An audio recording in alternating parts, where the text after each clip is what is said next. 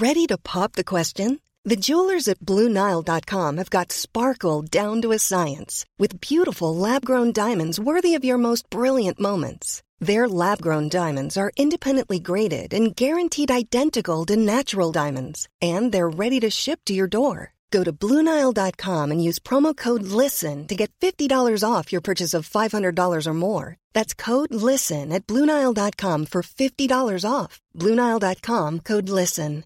Life is full of awesome what-ifs, and some not so much, like unexpected medical costs. That's why United Healthcare provides Health Protector Guard fixed indemnity insurance plans to supplement your primary plan and help manage out-of-pocket costs. Learn more at uh1.com.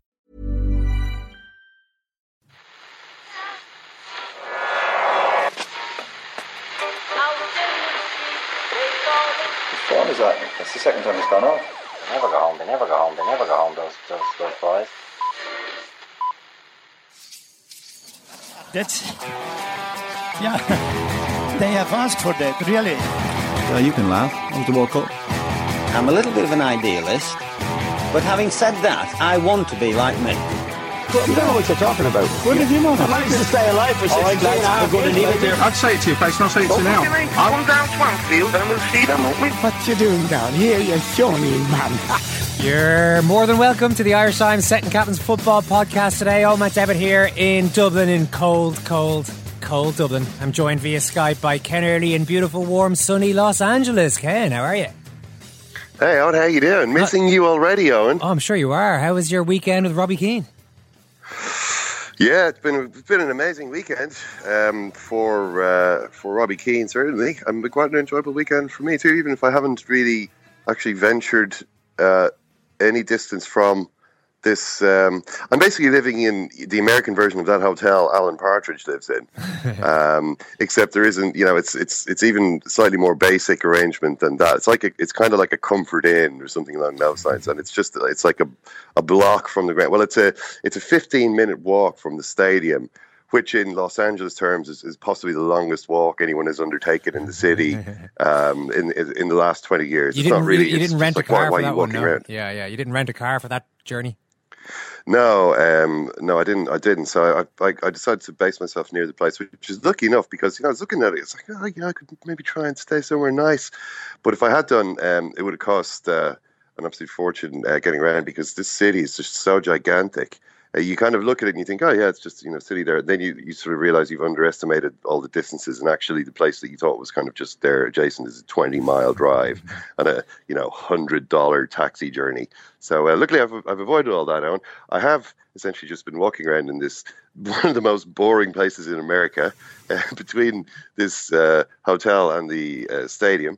But what a sensational story, Owen. Robbie Keane, the king of LA, the president that America never had, or FK. Well, let's hear about it in Ken Early's Report on Sport. So yeah, I don't even know where to start, Owen. I mean, what a triumph! What a victory for Robbie Keane! What an incredible story! It's just unbelievable. It didn't look as though it was going to go that way, I have to say, at halftime and extra time. It looked as though things were going off the rails pretty badly for Robbie Keane at that point. Yeah. It really did. And certainly the commentary I was watching, Ken, is BT Sport over here with the American commentators. They were fairly ripping into Robbie for most of the game, largely because he was showing some of the more selfish on-field traits we've come to know from Robbie. And then, of course, he bangs in a goal. It was almost as though he didn't care about America's sweetheart, Landon Donovan. It was almost as though he wanted to upstage America's princess and take all the glory for himself on the day of Landon Donovan's last ever game of professional football. And to be honest, that didn't surprise me in the slightest. I'd seen him. I was able to talk to him on Saturday before the day before the game. I saw him in the training session. Now, he actually had done a press conference the day before because of his MVP award. So when I got there, they were saying, he's done his press conference. We're not going to put him up to do any more media, sorry. I was kind of thinking, this is a bit embarrassing. I've come all this way and I'm not even going to get to talk to Robbie Keane. But luckily enough, essentially just waited the training long enough. And I mean, I could see Robbie Keane there. He had his son along with him at the training. And him and his son, is 5, and this other kid of about the same age were just kicking a ball around. And I was thinking, this is quite relaxed for the day before the national final. The training session, essentially Robbie Keane just having a kick around with his son. But he eventually agreed to do a quick interview then. So I was trying to talk to him about Ireland and whether he kind of has a sense that people back home are following what he's doing. But obviously, as soon as he had come over, then all these American reporters immediately swarmed over and sort of stuck their microphone in. And then whenever there seemed to be a pause, they would stick in a question like, Robbie, what is your opinion on Landon Donovan and, his amazing storybook career and the fact that, this is... And every time Landon Donovan was mentioned, Robbie Keane just went, oh, yeah, we're not thinking about it at all. Are you emotional about it? No, not at all. I mean, we knew last year he was going, so it's not like we just found out like 2 days ago. So he didn't really seem as though he was quite joining in the general elegiac tone about Donovan. But, Robbie Keane, he's a predatory being. He's not like a sort of a doting mother. He's not going to push Landon Donovan to the front and say, hey, Landon, why don't you take all the glory? That's just not how Robbie Keane's mind works. So in the game, obviously there's a lot of pressure on Robbie Keane to score the goal that's going to justify his exalted status. It's going to justify his salary. You remember, him and Donovan are getting paid $4.5 million each. They're playing against guys who are getting $100,000. You know what I mean? Yep. So you're talking about nearly 50 times the salary. These guys, that's what they're earning. You're earning 50 times as much as the defender you're up against. You have to score. So there's that pressure on them. In the second half, the game is 1-0, and the question has now become: are Robbie Keane or Landon Donovan going to get the goal that's going to make this final a success for them? Because it reminded me a bit of Cristiano Ronaldo in the Champions League final in extra time. You remember? Real Madrid are winning. Bale has scored the goal, but Ronaldo was still desperate to score. Ronaldo didn't even celebrate. I remember Ronaldo didn't celebrate the goals. He was just back in the centre circle going, yeah, kind of tapping his foot, saying, yeah, come on. We've still got a few minutes left. I really need to get a goal here. And then you remember when he got the penalty, then he could finally start celebrating. It was a little bit like that, but you've got these two players who both need the goal. And this big moment came when Robbie Keane was able to run through, nutmeg the defender, was running through. Donovan is there to his left, screaming for the ball. Give me the ball! Robbie Keane, if he passes Landon Donovan the ball, it's going to be a side foot, 2-0, game over. America rejoices. Is Robbie Keane interested in that? No! Robbie Keane wants to score. Robbie Keane takes a shot even though he's off balance. Goalkeeper saves it. Oh, it's still 1-0. Donovan is screaming at Keane. Keane's just ignoring him, but, everybody knows what's just happened there. And, of course, moments later, a combination of players who between them earn $170,000, these two American players, Mullins and Tierney, good solid American names, managed to get the equalising goal, and suddenly the pressure is on big time. And you could see how tired Keane was, because it's like at the start of the game, he's doing all his little darting movements, his stretches, sort of sprinting on the spot, and sort of, the kind of stuff he likes to do at the start of the game. Lots of explosive darting movements. Okay, that's all finished. He's literally dragging himself around. And it wasn't like a boiling hot day, but it was a little bit humid. It was like 20, 21 degrees, but kind of a little bit muggy, Keane is kind of looking at this going, oh my God, we're going to have to play another half hour of this. I haven't seen him run. I haven't really seen him break into a run for some time now. And it comes time for the break before extra time. Keane is there, glug, glug, glug, Gatorade, rub, physio, you know what I mean? Pouring water over his legs, like hitching up his shorts like Fabian Barthez, that kind of like, oh, my legs. And you're thinking his energy's gone. Is he going to be able for extra time? You can see all the LA Galaxy players are like lying there, lying on the ground in this sort of disorganized rabble, whereas the New England Revolution have equalized. Everyone is on their feet. They're in a huddle. They look like a bunch of U.S. Marines or something like this. They're coming for the LA Galaxy, who are just lying there, obviously exhausted. And you're thinking at that point, there's only going to be one winner in this game, or at least that's what we're thinking. Because it turns out, according to Robbie Keane anyway, as he revealed after the game, at halftime and extra time, Omar Gonzalez, the LA Galaxy central defender, came Robbie Keane. He's like, hey, this is a tough game, huh? What are we going to do? And Robbie Keane turned to Omar Gonzalez and said, don't worry, Omar, I'll score. He said, this is what Robbie Keane reported his own conversation. Start celebrating, Omar. Start celebrating. Yeah, don't worry, Omar. This one's in the bag. He said afterwards, that wasn't me being big-headed. That wasn't a question of me, saying, don't worry, I'm definitely going to do it. I knew that I'd get a chance, and I knew that if I got the chance, I'd score. And you wonder what gives him this confidence, because he's already missed a couple of chances. He's missed the 2 chances that he's had. I mean, he remembered it after the game. Someone said to him, Robbie, how did you keep your composure when you'd missed, you'd had such a horrible game? And Keane was looking at him like, and he started off saying, well, I've been playing the game for 15 years. I know sometimes you miss chances, sometimes you score chances. And then he kind of was like, look, I only missed 1 chance. It wasn't that bad. I mean, why are you trying to kill me now? I've just scored the winning goal and won the final. So I was thinking, okay, actually, Robbie, you definitely missed at least 2 good chances. But that's one of the things about Robbie Keane. He's got that ability to leave those mistakes behind. He's not going to get bogged down and worrying about it. He immediately forgets the chance he missed. As far as he can recall, he's basically scored 95% of the chances he's had in his career. Well, yeah. So he told Omar Gonzalez, I'm going to score. And what happened in the end was Keane is there, the ball, the LA Galaxy lose the ball, the Revolution clear their lines and start pushing up the field. And Robbie Keane is loitering. Well, he's kind of, actually it looks like he's desperately trying to keep up with the defenders as they move up the field, to stay on side. But he manages to do that, and he's also waiting and waiting and waiting. And eventually one of the guys in midfield sees him make a little turn, plays the ball over the top. Suddenly he's through 1-on-1 because the left back is playing 3 yards behind everybody else and plays him on side. He's through 1-on-1. Luckily for him, the pass is good. He doesn't even have to take a touch to control the pass, which is lucky, because if he had to take a touch, he was so exhausted. I doubt he would have been able to control it.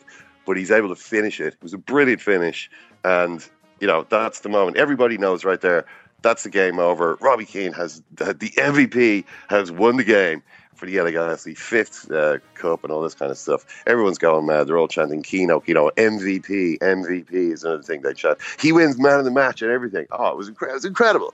I mean, personally, a personal triumph, a strictly personal triumph.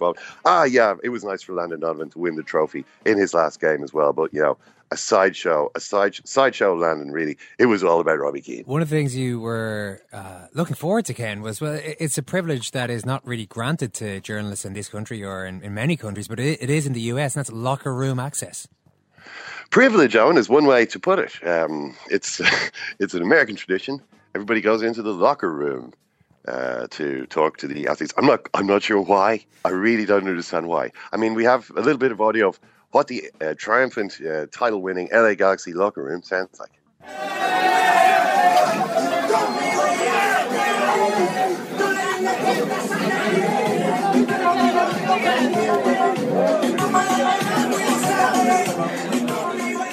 And that's what it sounds like, yeah. That's pretty much, I guess, what you would probably expect it to sound like. What it looked like was, a fairly small dressing room. Everyone's got quite a large locker, a floor-to-ceiling locker, rectangular dressing room. All the press are kind of huddled at one end of it. It's not like the press are just, just hanging out or like sticking a microphone into the showers or sitting around on benches with the players. Actually, there were no benches in this locker room. They seem to have a separate locker room that the press aren't allowed into. What there was beer all over the floor. Like they brought in, crates of Bud Light and some of this champagne. And rather than drink it, the players appeared to just open the Bud Light and just pour it on the ground. So if you can imagine this hot, humid, stinking room, and it's stinking of beer, like a country nightclub where the carpet hasn't been washed in 20 years. It's got 20 years of accumulated beer in the sticky carpet. That was the smell in there, except it was a lot hotter than that. So I was thinking to myself, you know what? Mix zone actually isn't that bad an idea. I mean, it's basically the same as this, except everyone's dressed, and we get to sort of talk in a less humid, less steamy environment. It's actually, it's not as though really. I didn't feel as though actually being in the locker room made a big difference to the kind of stuff that you get out of the players. Although you do get to see the players sort of horsing around naked, shouting at each other, asking each other, how come you keep finding beers? And, because this ain't my first time at the ranch. This is the kind of American banter, which I suppose I wouldn't have got to see otherwise. Yeah. I don't know. But eventually Robbie Keane was obviously in demand. He did a press conference. After the game. He had to do a press conference with Bruce Arena, the LA Galaxy coach, who was drunk, by the way. Bruce Arena, you probably know this guy. He was the United States manager at the 2002 World Cup. He's been the Galaxy manager for a long time. That was his third title with them. Bruce Arena comes into the press conference beaming, clutching a bottle of champagne, and glugs it down, puts it down the table. And he's like, "Are we sponsored by this champagne company?" And then he's like, "Oh, I better turn it around." Turns it around so you can't see the label. But Bruce, you're looking at him, you're like, this guy is 3 sheets to the wind now. And well deserved. Yet another MLS title in the bag for Bruce Arena. Oh, Bruce Arena. Well, he's a managerial legend. So he was there. He tipsily paid tribute to Phil Anschutz, the real hero, the billionaire owner of the Galaxy, of course. Is this Robbie Keane's team? Well, it's Phil Anschutz's team, to be fair, but Robbie's a pretty big piece. Then Robbie Keane arrived in, and Bruce said, Robbie, we're going to get a translator in here because Robbie doesn't speak English. And sort of, you're thinking, Bruce, put the champagne away. Robbie Keane sits there, and Bruce then starts paying tribute to him, saying, what does he say? He says he's a special leader. He's a great player, a real friend, and a great teammate. And you're like, Robbie Keane is sitting there with this sort of his face set in this stony expression. It's not like he's going to grin awkwardly while this pianist praise is being read out. He's got this he's kind of narrowed his eyes a little bit and sort of pursed his lips. And he's kind of like, like an Easter Island head, sort of impassive, stony face. He's not going to let anyone think that this praise means anything to him, because for Robbie Keane, it's all about the team. He then, gives gives his own views on the game, which, you've seen plenty of Robbie Keane press conferences, so you can imagine. So Bruce then sort of tipsily keeps interjecting. He's like, this guy should be player manager of this team. And it turns out that Robbie has actually had suggested the tactical change that they made at halftime. Essentially, they got this fast guy, Gardas. He was the guy who scored the first goal. Zardes, I should say, rather. He's kind of a fast striker who plays up front with Robbie Keane. And Landon Donovan on the left. Robbie suggested, why not move our fast forward out to the left where he can run, and put Landon in behind so maybe he can actually pass me the ball. This was the suggestion. And that's what they did. Bruce Arena said, great idea, Robbie. I encourage my players to make these tactical innovations. So it's kind of interesting just to see how much respect everybody has for Robbie Keane. His persona in America is completely different from the player that we think of him as being. We've got a lot of respect for him over here as well. Yeah, people have a lot of respect for him, but it's a different kind of respect. In America, he's like John Terry and like Falcao rolled into one player. He's literally reinvented himself as this sort of a leader of men. Now I know he's been the Ireland captain for a long time, but I suppose people always think of Robbie as like a skillful sort of dodgy pick. When I say, I don't mean dodgy, I mean an artful. Dodgy is not what I meant to say. I mean a kind of artful dodger, pick your pocket type of player. You know what I mean? Not like this. He's the general. He's like the Starship Trooper commando. Everybody is looking to him, not just to provide a piece of match-winning skill, but also to be the leader of the team, to sort of beat his chest, captain, leader, legend. That's Robbie Keane here. That's how he's managed to reinvent himself. It's an amazing thing that he's done over here. When you see that kind of respect that everybody has for him. Did you get a chance to talk to him in the end? Eventually got to talk to him. He'd been through all these press conferences, had to do all the TV stuff and everything. But eventually he was willing to have a very quick word just before he headed off with his son and his wife to do whatever it was they're going to do. So yeah, this is the locker room after it had quietened down a little bit. It's an amazing ending to the season. I mean, what were you thinking going through on goal? Yeah, I was fairly confident. I knew I'd get a chance. And I was quite confident that I was going to score, so wasn't really thinking too much, just delighted to get in. There's a lot of space in that side throughout the whole game. I was waiting for one of the lads to kept doing it. That's why I was playing over that side. The left centre half kept playing deeper than the other one. So I was conscious staying there most of the game, but a lot of the lads didn't see me. I kept asking for it, but thankfully Marcelo see me, and it was a great ball from him, and I put it away. And just relief, really. Just lucky, just delighted that was over. It was a scrappy game, very humid and hot, and the pitch wasn't great. Physical struggle for you? For everyone, we didn't play well. We looked a bit nervous. A lot of the players, even them as well, they were nervous as well. It was a typical final, really. You're never going to get an absolutely amazing final, but it doesn't really matter. The most important thing is just win the game. Bruce Arena inside saying that you should be the player manager of this team. It seems like you're taking a real sort of leadership role on the field out there. Just my experience, really. Been playing the game for a long time, so when I say something, I'm making sense because I've been there and I've done that. Player manager, still a long way to go, yeah. But one day will be. A moment like that, though, I mean, I saw you were able to celebrate. I saw your son and your wife were on the field almost immediately with you. What does it mean to be able to have a moment like that with them and with the sports team? For me, it's to share these moments with the families. I get more of a buzz out of that than anything else. To have my son there, who loves football, and I want him to be a part of what I do. That's why I bring him into training as much as I can, and let him enjoy and appreciate what a great job that I have, and how appreciated I am of it. And I want to get him involved and show him what it's like, and for him to be around it and to see us lift the cup. That's 3 now since he's been here. So what's the plan tonight? How do you celebrate something like this? Yeah, we have a few things planned. We'll obviously have a party, and that's it. Just delighted it's over now. Tired. Looking forward to a nice break, going back home to Ireland and spending Christmas with the family. Congratulations. Cheers, man. Thanks.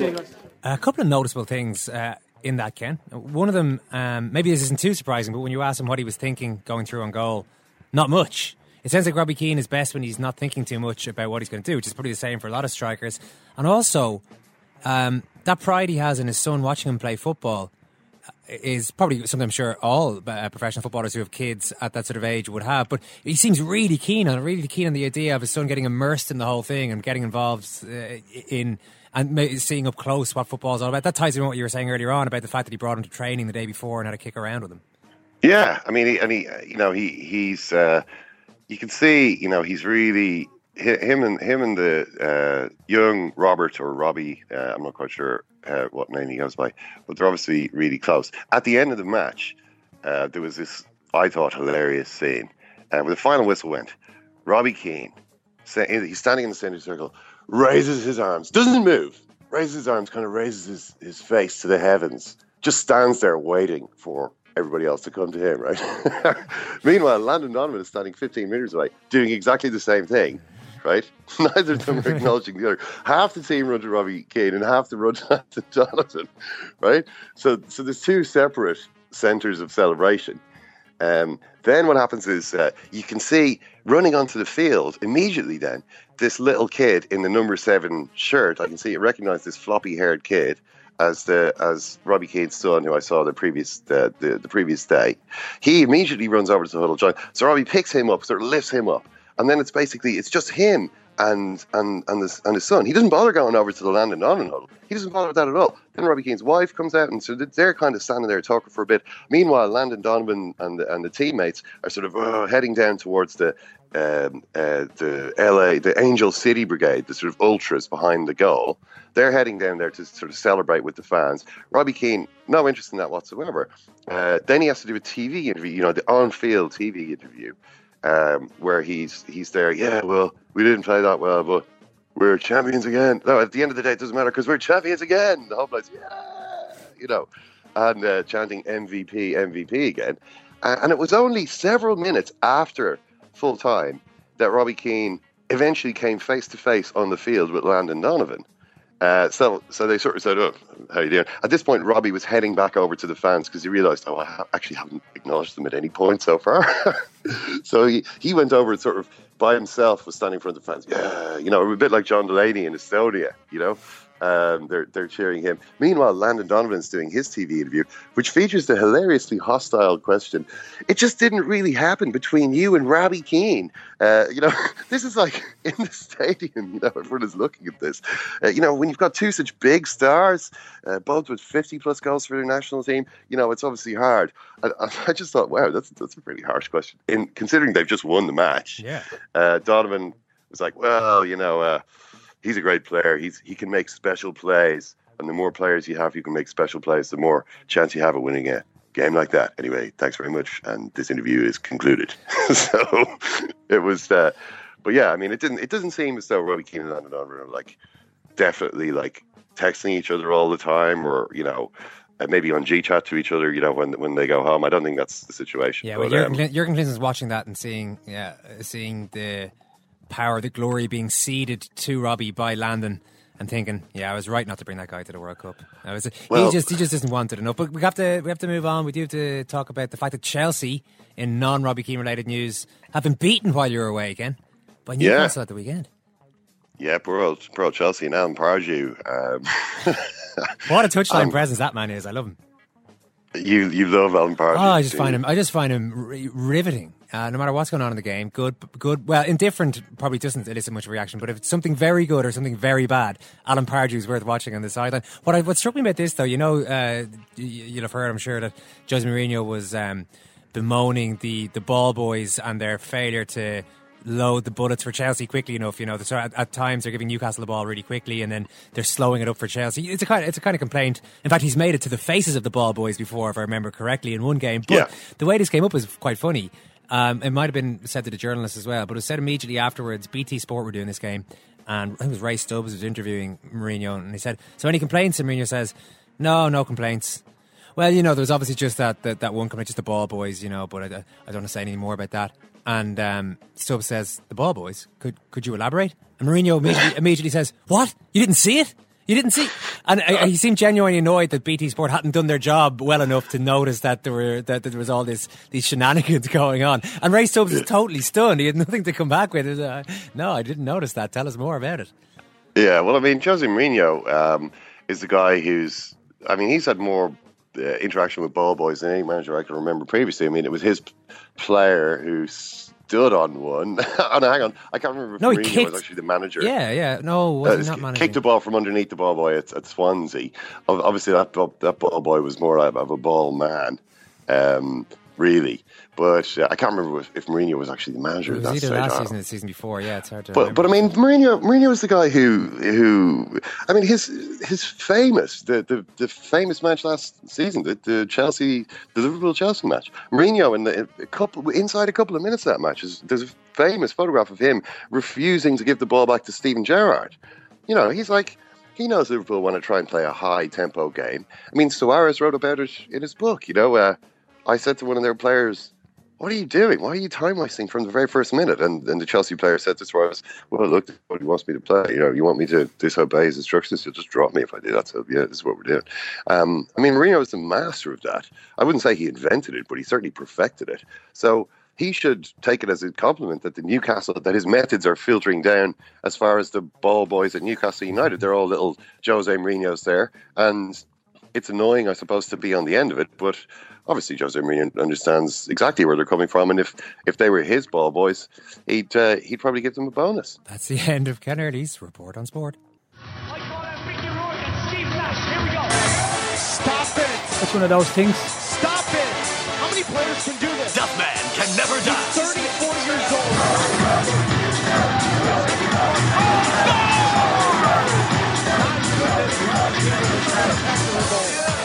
Robbie Keane continues to captivate. It's one of those things. Duffman can never die. Only the actors who play him. Second chance. No, he didn't. No, he didn't. Do you think Robbie Keane just said, "You know what? Any questions about me being the MVP of this league?"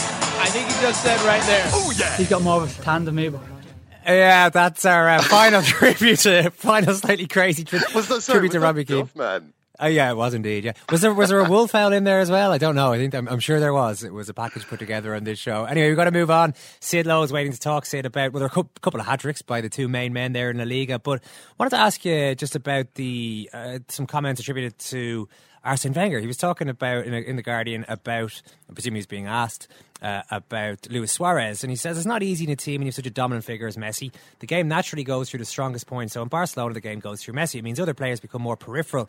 You could see now when you see Barcelona, Suarez was dominant at Liverpool, but sometimes now you think, where is he? Now this is the fear, I guess, of Luis Suarez fans. If people are connected purely to footballers now as well as his football teams, how he'd adapt within this power structure in the Barcelona team. But is Wenger right? Is he correct in his concerns here in his comments? I think he's certainly correct to ask the question. I think there's been some elements of that. I also think there's a stylistic difference. I think if you look back at the games last season with Liverpool in which the opposition were defensive and closed off space, then Suarez had obviously, by definition, greater difficulties finding a way through. And that naturally is the kind of defence that Barcelona come up against. Liverpool tended to release Suarez a lot earlier than Barcelona do. And so that's one significant difference. Curiously, though, until this weekend, when actually Suarez didn't play particularly brilliantly, although he hasn't been scoring goals, the overall and really quite overwhelming response from the Catalan media has been very positive, because there's been a sense that he gives them something they didn't have, that he's actually been playing very well. It's just that the goals haven't been coming. This weekend, I think, was the first time where people have looked at the performance and thought, okay, he wasn't that great. Just, one of the things that you could say is that at Liverpool, he was almost a freelance attacker. He could do what he wanted. Yeah. I know sometimes Brendan Rodgers said, okay, you're going to start on the right. But really everybody knew Luis Suarez could do what came into his head, do what came naturally on the field. Is his role at Barcelona a little bit more restricted tactically? Are they saying to him, look, we're going to need you to stay in a particular area of the field. We're going to need you to serve the team in a particular way. It's not a case of just going out there and trying to bend the game to your will, however you see fit. Yeah, I think that's absolutely true. I mean, and Suarez himself talked about the fact that Rodgers knew that he wasn't a static striker, that he had to have mobility, but that Rodgers also knew there had to be a certain degree of leaving that to Suarez's own intuition and to him to move to those positions he wanted to be in, to start outside and come inside, or start inside and then peel outside to pick the ball up. And obviously some of that movement is constrained at Barcelona, not just because he's got two other men in the forward line with him instead of just one with Sturridge, but also because he's got two men, and in particular in the case of Messi, who are very, very well established with Messi and Neymar. The other thing that I think that makes it more difficult is that actually Suarez's position has changed a little bit, even in the, 6-7 games that he's been playing in the first team. In part, it seems, because of Messi's will. So Messi has started the season behind the front two, and it felt, and this is one thing I must admit I'm quite baffled by. At the start of the season, Messi was playing behind the front two, and the other one, obviously, the two in front of him were Neymar and one other, which tended to be Pedro or Munir normally. And Messi seemed to be lining up that number 10 role, which we're all watching and thinking, well, this is perfect. Suarez slots into the other forward position. Suarez, Neymar, Messi behind. Messi has that number 10 role as a creator, and everybody's happy. When Messi came back, the first game against Real Madrid, Suarez was out on the right wing. So that idea of number 10 behind a two just completely vanished. Just at the time when it seemed to be set up for Suarez to come in and slot in. Then Suarez has played on the right-hand side. A few times Suarez played through the middle with Messi on the right-hand side. And neither of those two formations seemed to entirely convince the two men. Now, it's worked largely until this weekend. I think it's worked in terms of the performances, in terms of the way that Suarez has integrated the involvement he's had in other people's play, but the goals haven't yet come. And I think you can see an increase in frustration. What I wonder about also is with these clubs, these super clubs in Spain being so political. We saw how the signing of Neymar effectively destroyed the previous president. When it sort of came to light, all the little strings that he pulled to get Neymar to come to Barcelona. Suarez also was a really big transfer, but the political situation in Barcelona seems kind of uncertain at the moment, unstable. Oftentimes for a big signing to work out at a club, it's not enough for them to deliver on the field, but they also bizarrely need sort of political backing from on high. So how do you think that situation is looking from Suarez's point of view? Will the people who brought him to Barcelona still be there this time next year? I think there's in theory at least, the current board will continue until 2016 when there'll be elections, and I'd be absolutely amazed if they won them. Now, there's a possibility of those elections then being forced to bring those elections forward. They will resist, and I think the likelihood is that they will be able to resist as well. But there is a chance that there's elections in the summer and they wouldn't win them. The favourite to come back in would be Joan Laporta. Now, I think that then you ask the question is, if there is a new regime, what do they think of Suarez? But also, what do they think of Suarez within the constraints of real politics? And real politics are, you've got this player who you know is very good, who costs a certain amount of money, he's earning a certain amount of money as well. Could you even move him on if you wanted to? Because who can pay for him? So I'm not convinced that Suarez's position is necessarily under threat. But certainly, it doesn't help any player if those people who brought him in move on, depending, of course, on what the attitude of the incoming board is. Sid, just lastly, hat-tricks for Ronaldo and Messi. Which one did you prefer? Which of the two hat-tricks did I prefer? Yeah. Messi's. Yeah, had to be. Listen, Sid Lowe, great to talk to you. Thanks a million. My pleasure. Shane Curran with the kick out. The 42-year-old goalkeeper. Curran it out from goal. Here he comes. He's 30. He's 40. He's 50 yards out from goal. What a day for us coming. All the mother niggas lame and you know it now. When the real nigga hold you down, you supposed to drown. Bam. 1944 is the last time a senior try to come out of here. And a one with the last one. Bam. What a day for us coming. Leave a pretty girl sad reputation. Start a fight club, Brad reputation. I asked the question. Does anybody deserve to lose at the Ireland Club final? Give me a text if you know the answer. It'll be heartbreak on either side. Imagine being 8 up. Imagine coming from 8 down. Shane Curran has been lifted by an umpire, sub goalie, 2 Castle barmen and a British man. I can't see Curran continuing. It could be his last race out of goal. What a day for us coming. I think Arsene Wenger, I always like when he answers questions about everything, and that's what everyone says. Anyone who deals in the media context with Arsene Wenger in the UK says he's just absolutely amazing, because he will talk about Luis Suarez if you ask him about that. He'll talk about whoever you want him to talk about. So it's fair enough. But I suppose people would say that Wenger has his own stuff that he needs to get in order at the moment anyway, rather than worrying too much about Suarez. And not a good weekend for Wenger. No, and I mean 3-2 against Stoke isn't as bad as 4-0, which it looked like it was for one point until that strangely disallowed goal, and then they get back to 3-2, which almost sounds like a respectable result, even though it's a really poor one again. Then there's this video which I've seen being circulated of Wenger getting on the train at Stoke and Arsenal fans abusing him, shouting at Joel Campbell, get out Joel while you can. And then Wenger comes by and they start really aggressively, boo, boo, almost into his face, completely appalling behaviour, like appalling way for them to treat Arsene Wenger. It's one of those weird situations where you can sort of understand why there's a lot of angry fans. Arsene Wenger's getting paid a lot of money, has been failing in the same way for a long time. That's going to annoy football supporters. I just hate to see people behave that way to his face. I mean, to boo in the stadium is one thing. To actually to sort of aggressively and obnoxiously behave that way towards him, almost in a face-to-face situation, it's an awful thing to see that. I don't want to sound too kind of pious here, but like it's just I don't think it's a way to behave. I think it's so you can sort of understand where they're coming from, but there's no excuse for that type of behaviour. That's pretty much us done now. Do have a listen to the first show we put out today. Padraig Harrington among the guests on that one. Harrington won his first tournament in 4 years and he was in really good form. Oh, Ken, I should just mention it very briefly before we go. One of the keys to Harrington's return to form, Steve Peters.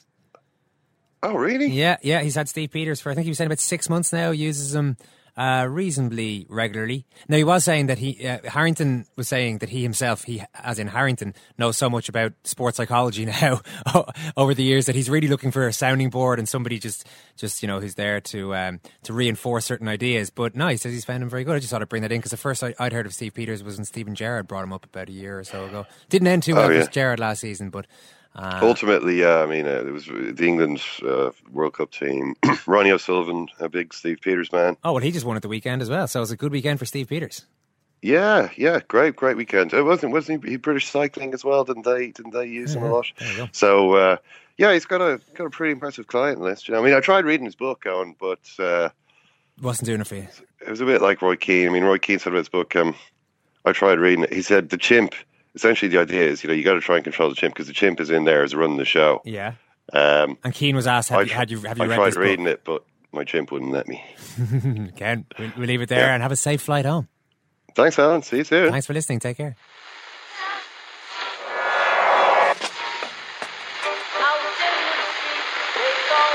What is that? That's the second time it's gone off. They never go home, those boys.